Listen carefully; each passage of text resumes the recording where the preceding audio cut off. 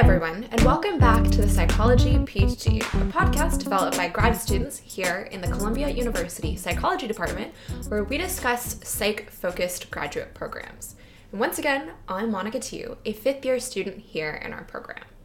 For Season 2, we're doing interviews about paths to grad school and grad school experiences with grad students in our department to help you guys learn a little bit more of the diversity of experiences that people bring into graduate school. So for this episode, I'm really excited to introduce Emily Nakkawita, a fourth-year graduate student working with Dr. Tori Higgins. And, excitingly, Emily will be taking over as host after this episode, as I will, at some point, hopefully in the near future, be graduating. So Emily is going to be taking over the reins, and I have full faith that she is going to do a fantastic job. So this episode serves to help me and you guys get to know a little bit more about Emily as she begins to guide you through the rest of this podcast. Emily, it's so nice to have you here. Thank you so much. It's so great to be here, Monica. Yeah, I'm excited to hear about so I, not knowing the full story, know a little bit about your high-powered pre-PhD corporate life. So I'm excited to learn about that as our listeners get to as well. Sounds good. Yeah. Well, the short version is that it was a really winding and unusual kind of path that started with a corporate career that you mentioned before and ended up with this PhD program. The longer story is that, I was always fascinated by psychology. And when I started as an undergraduate at Georgetown, I was an undeclared major. And this was back in 2004, which is revealing my age. And I went home during winter break after my first semester at Georgetown, and I told my parents, Mom, Dad, I think I want to major in psychology. I love it. And I have very practical, kind of pragmatic Midwestern parents who are both kind of business-focused kinds of people. And they essentially said, we don't know if that's the greatest idea. Why don't you get a business degree? And you can always go back to school. And so I spent my undergraduate career focused on marketing, finance, international business. Those were my three majors at Georgetown. 3 majors, girl, yeah. What? Yes, I wasn't sure exactly what I wanted to do with that business degree or in business, and so I figured, I'll do a few majors. I was able to kind of squeeze it in. So I ended up deciding to pursue marketing because marketing really is a mix of business and psychology. And the reason I say that is you can't sell or market products to people effectively unless you know what really drives them, what motivates them. And motivation is the part of psychology that I'm most interested in, which I'm sure we'll talk about later. And so I worked in advertising originally at a number of different agencies, small and large. I ended up jumping to the client side, so corporate marketing at Morgan Stanley just before I came back to school. And this period of working in marketing lasted much longer than I'm kind of describing it here. It was almost 10 years. I think it was about 9.5. But then I decided, what I ultimately love is a combination of two things. First of all, understanding what motivates people, as I mentioned before. And second, working on research, data analysis. I really enjoyed looking at the performance of our campaigns, running, at that, pretty basic analyses on that data, but I loved that process of data analysis. And so I figured, I think I might enjoy grad school in psychology. Around that time, I had turned 30, which is a totally arbitrary age, but it is, a decade, a milestone. And so I thought, well, if I'm ever going to do this, should I just do it now? And so I ended up enrolling in a post-bac program. At first, I didn't even know what those were. I was thinking about just taking a few courses at a local school, discovered these programs exist. So I joined Columbia's post-bac program in psychology. And a year and a half later, I was applying to and accepted to the PhD program here. And so that's the, medium length path to how I ended up here in Columbia's psych department. Yeah, well, thank you so much for sharing that. And I guess I'll go from that and start kind of probing a little bit deeper Sure. and asking some questions.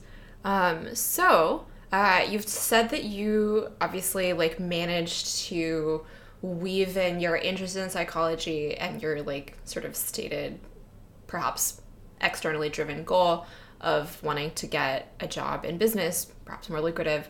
Do you feel like how do you feel like your experience in marketing specifically informs the kind of research you're doing now that you're not necessarily bound by a company is wanting to sell more product? Yeah. Well, first of all, it's nice. I enjoy not being bound by wanting to sell more product, which really limited the kinds of research questions we could ask as marketers. But I do think that there were aspects, and I'm not sure it's marketing in particular or just having worked in business in quote unquote the real world, that's been really helpful in being a PhD student, but it has. So things like project management, organizing schedules. I don't think I appreciated until I was in grad school just how much administrative type work there is in order to get in order to get research done. And so I think that work that I had done previously in terms of managing marketing and advertising campaigns, from, coming up with an idea through the production and execution of that idea and seeing it out in the real world. I mean, there are actually some really pretty clear parallels to the research process where you come up with a question, you figure out how you're going to operationalize it, make it happen. You're developing materials of some sort often, maybe they're stimuli or things you'll share with participants, seeing how things perform, whether it's a marketing campaign or, your research study, optimizing, doing some more, and then somehow kind of writing it up or putting a bow on it in terms of a publication here in this world. And I guess in the marketing world, that would be wrapping up your campaign, submitting it for awards, that kind of thing. But it's actually, there are a lot of just kind of day-to-day project management parallels in that process. So that was really useful.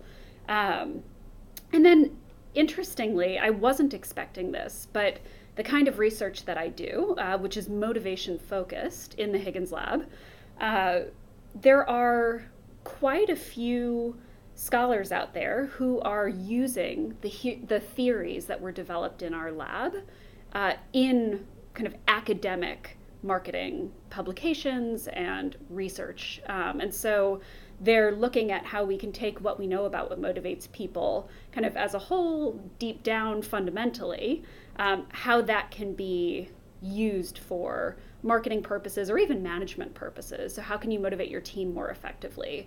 How can we use what we know about these different kind of motivational profiles to encourage people to, buy the products or services that we're marketing? So I kind of came from marketing into a research role, but I've found that there are lots of opportunities and also a decent amount of funding to then kind of take this research that I'm doing and translate it back into marketing.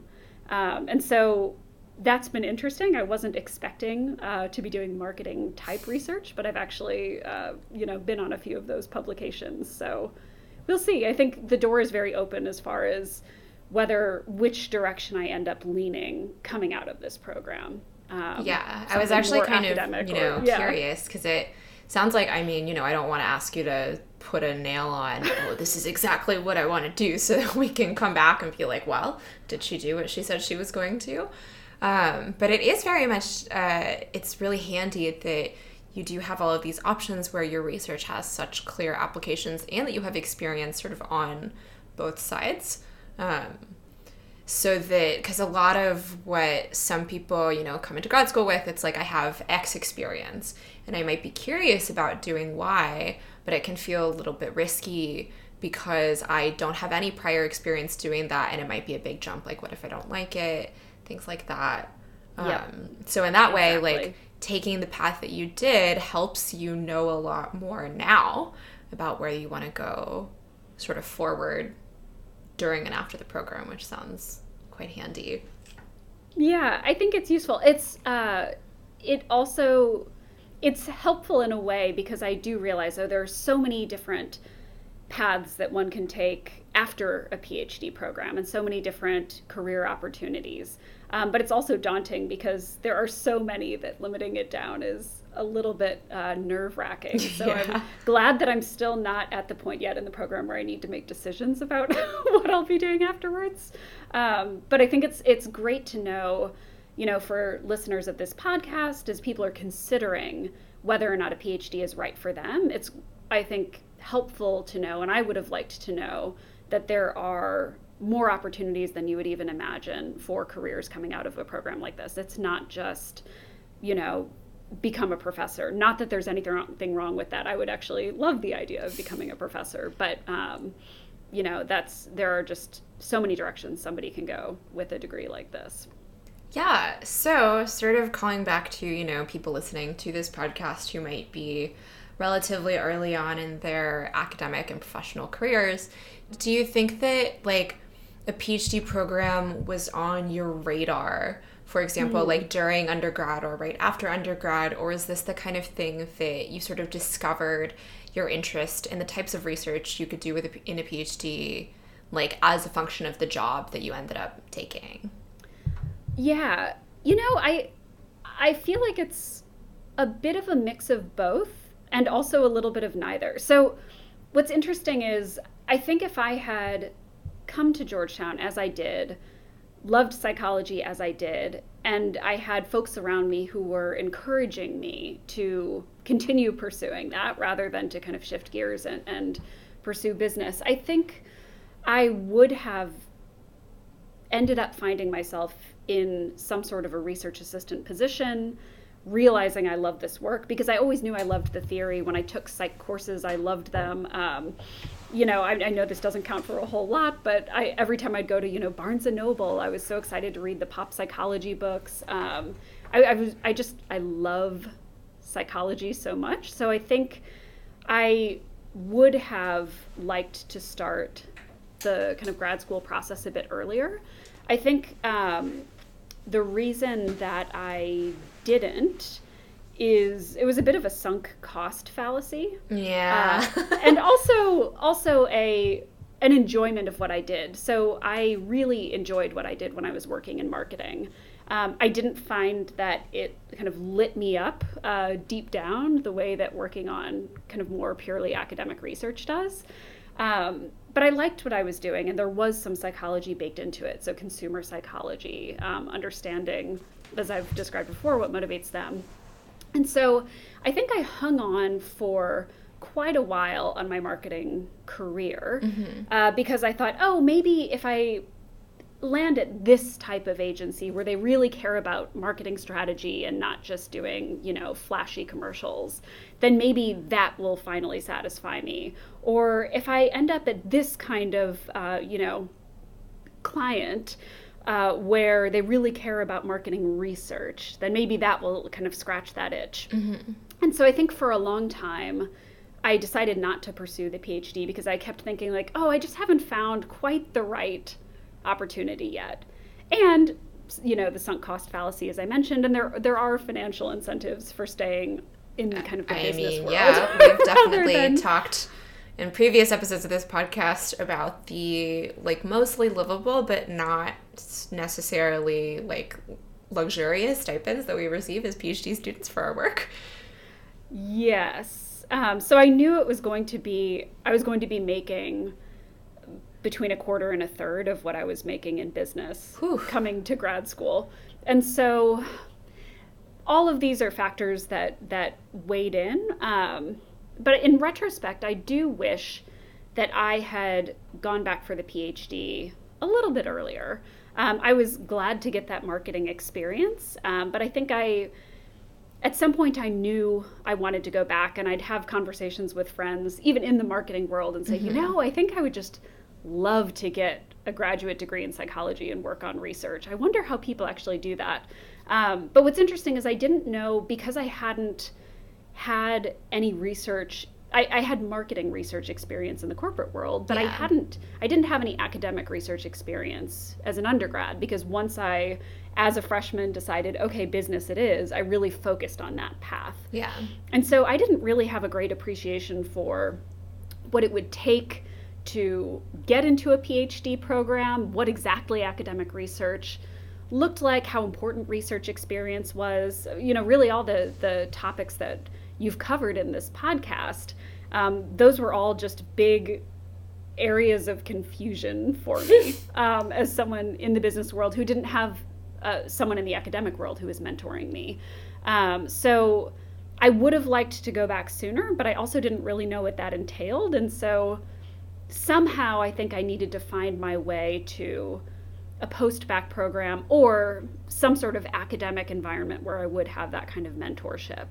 And I wish that had happened earlier in some ways, but, I don't have any major regrets or anything. I'm happy where I am now. So that's the most I think your important question, part. Yeah. I think the question had been like, should young Emily have gone back earlier? Maybe she should have, but she didn't, and it all worked out anyway. Yeah. I think now's a really great time to talk a little bit about how sort of you found out about the post-bac options that were available to you, how you decided which one was the best fit for you, and how that sort of led you to being in this PhD program now. Sure. So when I turned 30, as I mentioned, that was kind of the weird, arbitrary milestone where I decided, well, if I'm going to make a change, I should make a change now. Yeah. I had already been thinking for a few years about going back to grad school, not knowing what kind of graduate degree I wanted, or what kinds of graduate degrees there even really were. It was just kind of an unformed idea at that point. And so about a year before I found the post-bac program, I had started looking into programs. So I'm to take a step back, I'm married. I've been living in New York City for quite a while. And at this point in the process, I wasn't confident enough that I knew for sure grad school was right for me to uproot us and kind of move us across the country. That makes sense. And so I thought, okay, I'm going to look into what kinds of opportunities there are in terms of graduate studies in psych in New York City. And originally I thought I would look just at the CUNY schools, so City University of New York. Mm-hmm. It's kind of like a community college, but a good one. And they offer some psych courses. And I thought, well, maybe I'll just go back and take some additional lecture courses just to kind of dip my toe in the water. And I also looked into some master's programs at CUNY and at NYU. And at that point, I hadn't looked into Columbia because I assumed, oh, Columbia is fancy and they're not going to want me or something like that. I just didn't think that I would be Columbia material for whatever reason. And so I ended up speaking to a woman who is in a master's program at NYU. Mm-hmm. And I don't know, it sounded interesting to me, but coming out of a master's program, it was a terminal master's program. And so I wouldn't be able to just do research coming out of that sort of a program. And I started to get the sense like, maybe I need to do a PhD.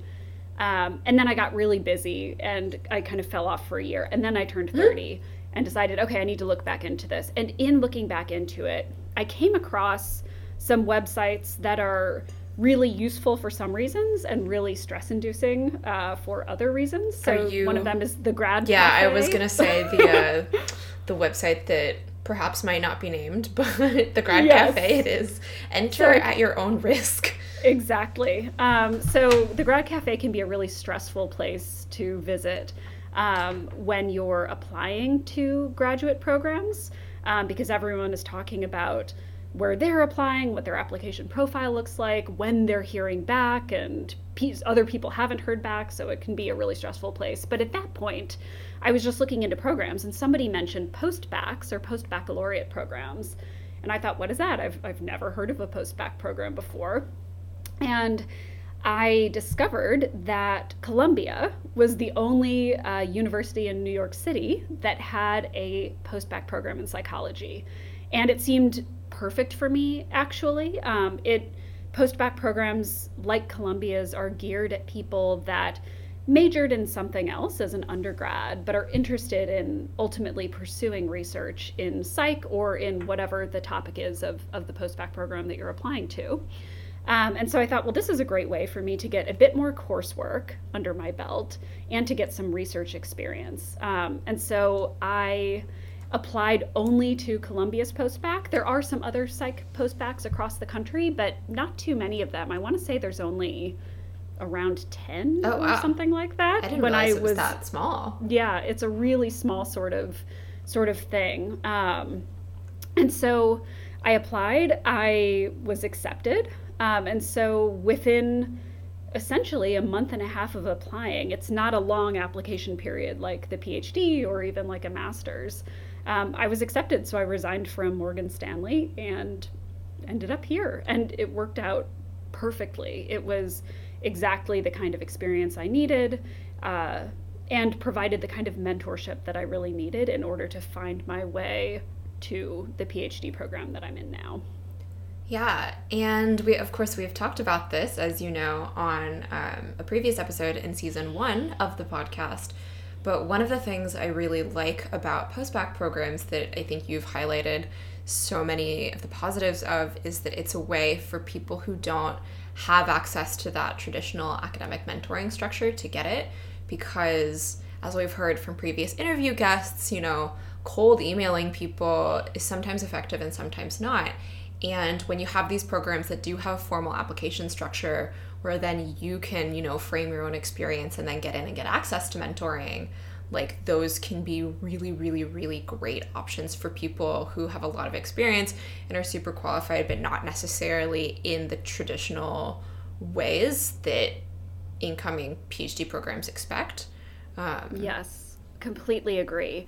I will say, though, since we're touting all the benefits of postbac programs, it's also worth noting a drawback, which is that they're not funded. And so one of the benefits, I suppose, of having worked in the corporate world for so long is that I was able to save, and I had the privilege of being able to pay for this. But that is a downside of postbac programs that folks should be aware of, is that it's out of pocket. Each credit you're funding yourself. So I think there are also strategic ways you can make postbac programs work for you. So for example, at Columbia's, there is a certificate that you can earn at the end if you complete a certain number of courses, essentially. Mm-hmm. But graduate programs, PhD programs, don't actually care too much about that certificate. What's important is mostly the research experience you're getting in the program, as well as some of the coursework. And so I would just recommend to anybody who's listening and who's thinking, oh, maybe a postbac program could be a good idea for me, is that you can use that kind of program to your benefit. Take the courses you think you need to take, get access to the mentorship, get access to the research opportunities, but don't feel like you need to continue investing if those mentors that you connect with through the program are giving you the advice that, like, hey, we think you're ready to apply for PhD programs, even though the certificate, quote unquote, isn't finished.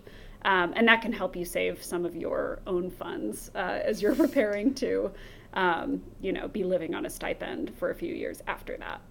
Yeah, and for a lot of these postbac programs, and I ask this because I don't know off the top of my head, mm-hmm. Are there options for doing them part-time where you'd be able to work another job and then take maybe 1, possibly 2 classes per semester?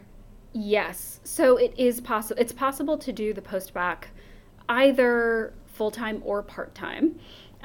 It's worth calling out, though, that I think it can be challenging to do them part-time unless you have a really flexible sort of job, mm-hmm. Because the courses you're taking they're college courses, undergraduate. True, they're during the day. Exactly, they're during the day, and so a lot of jobs that people have, my past career included, was the kind of job where I was expected to work 9 to 6 plus, 9 to 6 plus, I'll just say.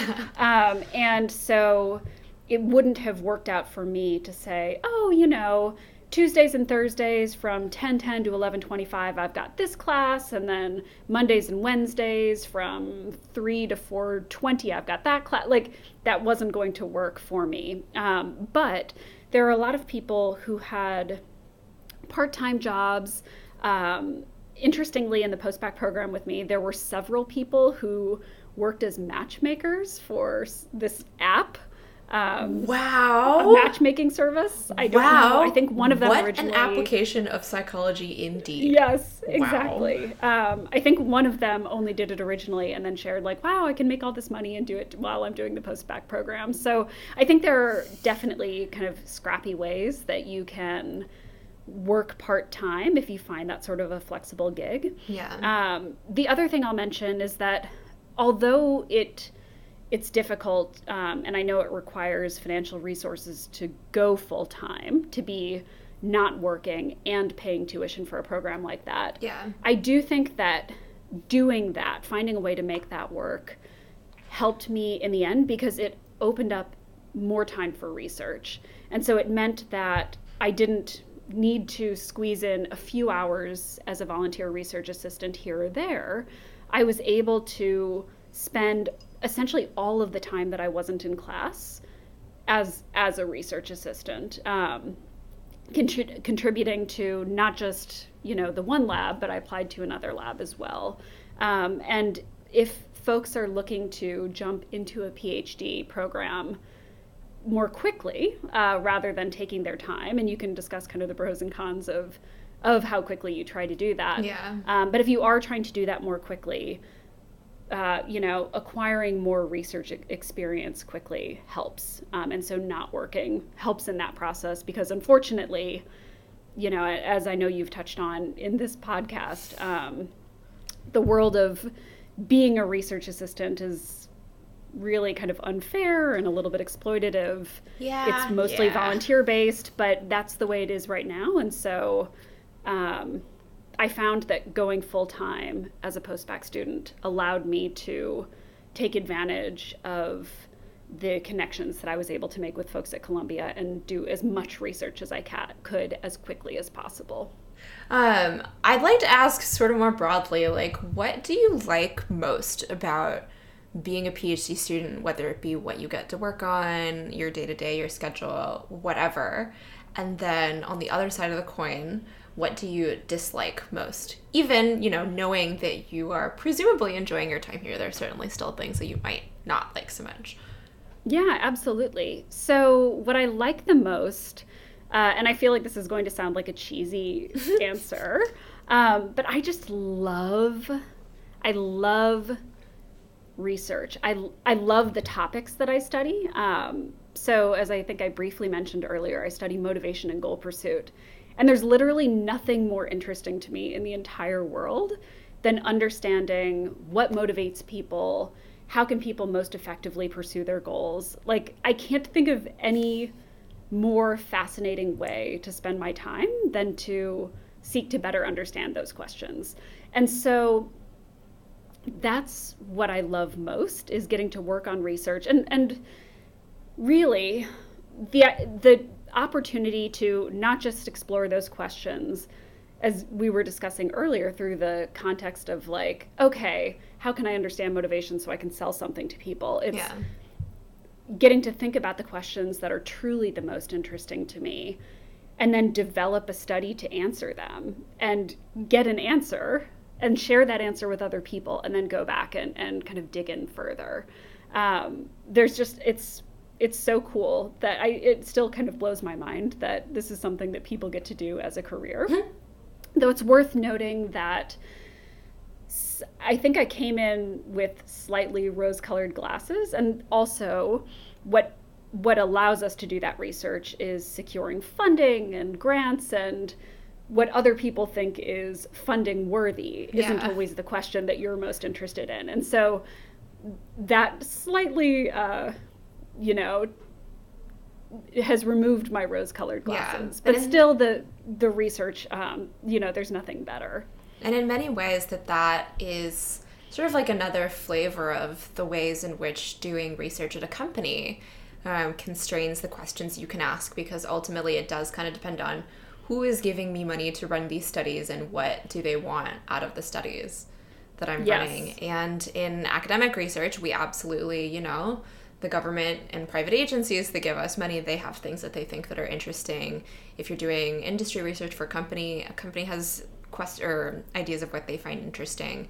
And so, you know, I think we all have to sort of work in this space of how can I combine what I'm most interested in with, or how can I combine what I'm most interested in with what the people who are paying me are most interested in. Yes, 100%. So I think, but even with that caveat, the research is what I love most about grad school. When I get to, I've often, and you know, I think there are portions of the process that I'm less into, and so everyone has their favorite portions of the research process. Like, I would happily design studies, analyze my data. I love analyzing my data. I could spend like hours and days just like looking at it in different ways, right? And then going back and running another, like, I wish I could just like live in that cycle. I don't love the writing publications quite so much. Me too. Some people love writing though, you know, like there's a colleague of mine in one of the labs that I work at here who absolutely loves the writing process. And so I think everybody has their kind of favorite parts of the process, but I just can't believe that we get to do the study design and analysis process over and over, and people pay us to do it. It's amazing. Yeah. But in terms of what I dislike, because you asked about dislikes of the program. So beyond disliking writing publications and writing grants, I think I just don't like writing quite so much as I wish I did. I dislike that. I think, again, this was a rose-colored glasses thing. I came in thinking, oh, if I'm a grad student, my schedule is going to be so flexible because maybe I'll take a few classes here or there. But basically, I can spend my days doing what I love. Yeah. But I realized that when taking into account the other responsibilities, and important and valuable responsibilities of being a grad student, such as being a teaching assistant or mentoring kind of junior scholars and undergraduates, or helping with, you know, departmental administrative work, you know, organizing colloquia or you know, just the kinds of things that need to be done to keep a department functioning. There's quite a bit of work in all of those spaces, teaching, mentoring, and kind of admin that needs to be done. And so often, especially semesters when I have a teaching appointment, I find that there's much less time for research than I would like, given how much I love the research process. And I find that my hours, you know, I always thought I had pretty crazy hours in the business world, where, you know, I was working at New York City ad agencies, which are known for being, you know, kind of a late night kind of environment. All I know about that is Mad Men. So.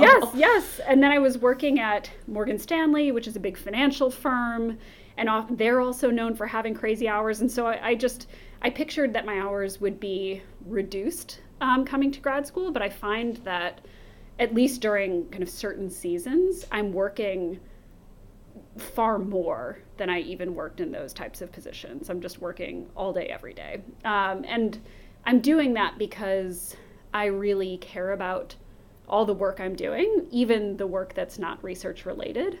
But I wish there was a bit more balance. And I do think, so if you go on Twitter or anywhere where people who are in academia are chatting, you know, they're this feeling of kind of overwork, or in some cases it can lead to burnout. I know it's not something that just I feel. It's something that's can be kind of endemic to this field. Yeah.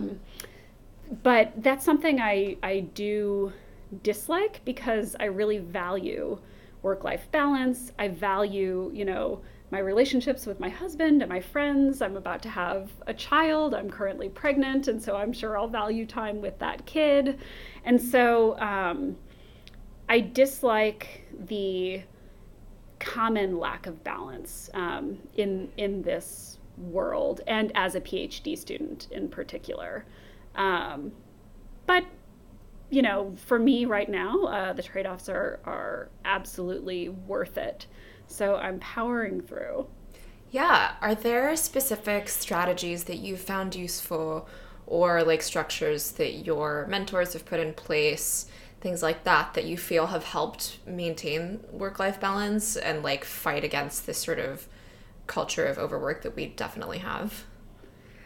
Yeah, so semesters when I can manage it, so non-teaching semesters and during the summer, I really try to maintain work hours as much as I can, meaning that when and it depends, I guess, depends on the season, like I said before, but let's say like 6 p.m. or 6:30 p.m., I try to shut my laptop, stop working, and be able to spend the evening with my husband or with friends or whatever it is that we're going to be doing outside of my academic life. And really just having that guideline for myself of, okay, it's time. I'm just going to stop now, unless there's something that urgently needs to get done. Yeah. Having that little rule for myself has been helpful. I would love to not work the weekends. One of my faculty mentors here has shared that she decided not to work one weekend day out of every weekend. So for her, Sundays are held as non-work days. There are times in my PhD career where I've been able to do that. There are times when I haven't been able to do that, and I just need to keep working to get everything done that I need to get done. So I've had some success with setting these sorts of boundaries for myself, but I think even when I'm not successful in maintaining the boundaries, by keeping that rule in mind, I don't know, it makes it easier to do as time goes on. It's like, I'm never going to finish everything I need to finish, because the work in this world is kind of never ending, right? There's always another project, there's always another something. And so just having that in the back of my mind, okay, wrap up by 6 p.m. or 6:30 p.m. Yeah. That's really the best advice I could give, which probably isn't that helpful, but no, I mean, that's what I've got. N equals 1, I find it extremely helpful. I actually, like early on in my pathway through this program, I was really, really, really bad about setting work hours because, in PhD programs, and we talk about this, I think, earlier in the podcast as well, that sometimes it feels like because there's always something else you could be doing, and sometimes it's things that I really want to do, where it's like, oh, like I'm so close to being able to get this graph to look at my data for the first time, like, oh, it's so exciting. Yes. And then you sort of enter this like dissociative state where you're just like, I'm so close to getting to look at my data, and then you look up and it's like 10:30 p.m. and I'm like, oh god. Yes. And that doesn't happen that often in arguably those sorts of flow states where you're just like, this is what I want to be doing right now. Those can be kind of exhilarating, but then you also have this piece of like, sometimes it feels like we need to take long hours for things that are not as intrinsically motivated. Yes. And especially during the pandemic, year 2 going on, more now, that I found very useful is being very strict with myself in setting some kind of like work hours limit where I feel like I can be more productive during the day if I know that I have off time that I've said, like, I don't have to work at this time. And I know, like nobody else is asking me to do those extra hours. It's just me and this sort of idea that I have in my head of like, oh, but I like could be doing this. So I think that the forethought that you've had to establish that like right from the get-go has hopefully helped you a lot. Hopefully. It's helped some. I think it's something we all struggle with. And I do also think, there's overwork in academia, but there's overwork in business or industry, as we like to call business and academia. I think that anyone these days who's a relatively high functioning individual, or is in a career that involves, ambition and trying to go after something that a lot of people want to do. Ladder, yeah. Climb a ladder. Yeah. Like it's, I feel like it's a problem with our society and with the fact that we have technology that allows us to be always on and working all the time. Yes. Like it's a bigger issue. So I can't only say it's a problem with being a PhD student absolutely. or with academia. I often use that to regulate my own emotions. It's like the grass isn't necessarily greener on the other side. We just have our particular species of grass. Yeah, exactly. Yeah, so I'm looking at the time and it looks like we can start winding down in a little bit. So right now I'd like to ask you if there's anything else on your mind that you'd like to talk about that you haven't yet, and or if there is a piece of advice that you'd like to give to aspiring PhD students, please feel free to share. So I think the one piece of advice I would give, and so this I guess is limited to individuals like me who did something else first. I have lots of friends, and I hear from lots of friends now who say, I'm really interested in graduate school, but I've been doing this other thing. Is there any way I can jump in? Is it too late for me? Those are the kinds of questions I hear a lot, and those were the kinds of things I wondered myself. So at 30, I realized, I wasn't the typical student in terms of age. I worried, will nobody think that I'm the right kind of person for a program like this? And also, is it too late in the sense that, have I just made it too far in my career for this to be a worthwhile change? And so the piece of advice that I would give to listeners and that I give to friends of friends and people that reach out to me all the time is that it's not too late. There is a path. If you think of your working life, at least as an American, right? So we start working around 20, let's say, and with Social Security as it is, maybe you stop working at 65. Will that even be there for us? I'm assuming not. So let's say we work until we're 75 or something, 80. And so I was worried at 30 that it was too late, but I was only about 10 years into a career, and I would still have decades and decades to go. And so there is so much time. There is so much opportunity. I would recommend that people find people who are doing what they're currently doing, or doing what they want to do, I should say. So for me, I found that through the post-bac program. But again, reaching out to your network, to friends of friends, it's not too late. You have all the time in the world. And so go after it. All right. Thank you so much. And with that wraps up this episode of the Psychology PhD podcast. Just as we've done with previous episodes, we'll be updating the show notes to include links to relevant topics as soon as each new episode launches. You can find the show notes below this episode in the description if you're watching on YouTube, or in the show notes section of whatever podcast app you're listening on. To receive notifications when new episodes are released, you can subscribe to our YouTube channel or to our podcast on Apple Podcasts, Spotify, or wherever you're listening. You're also welcome, as before, to join our email list to receive an email each time we release a new episode.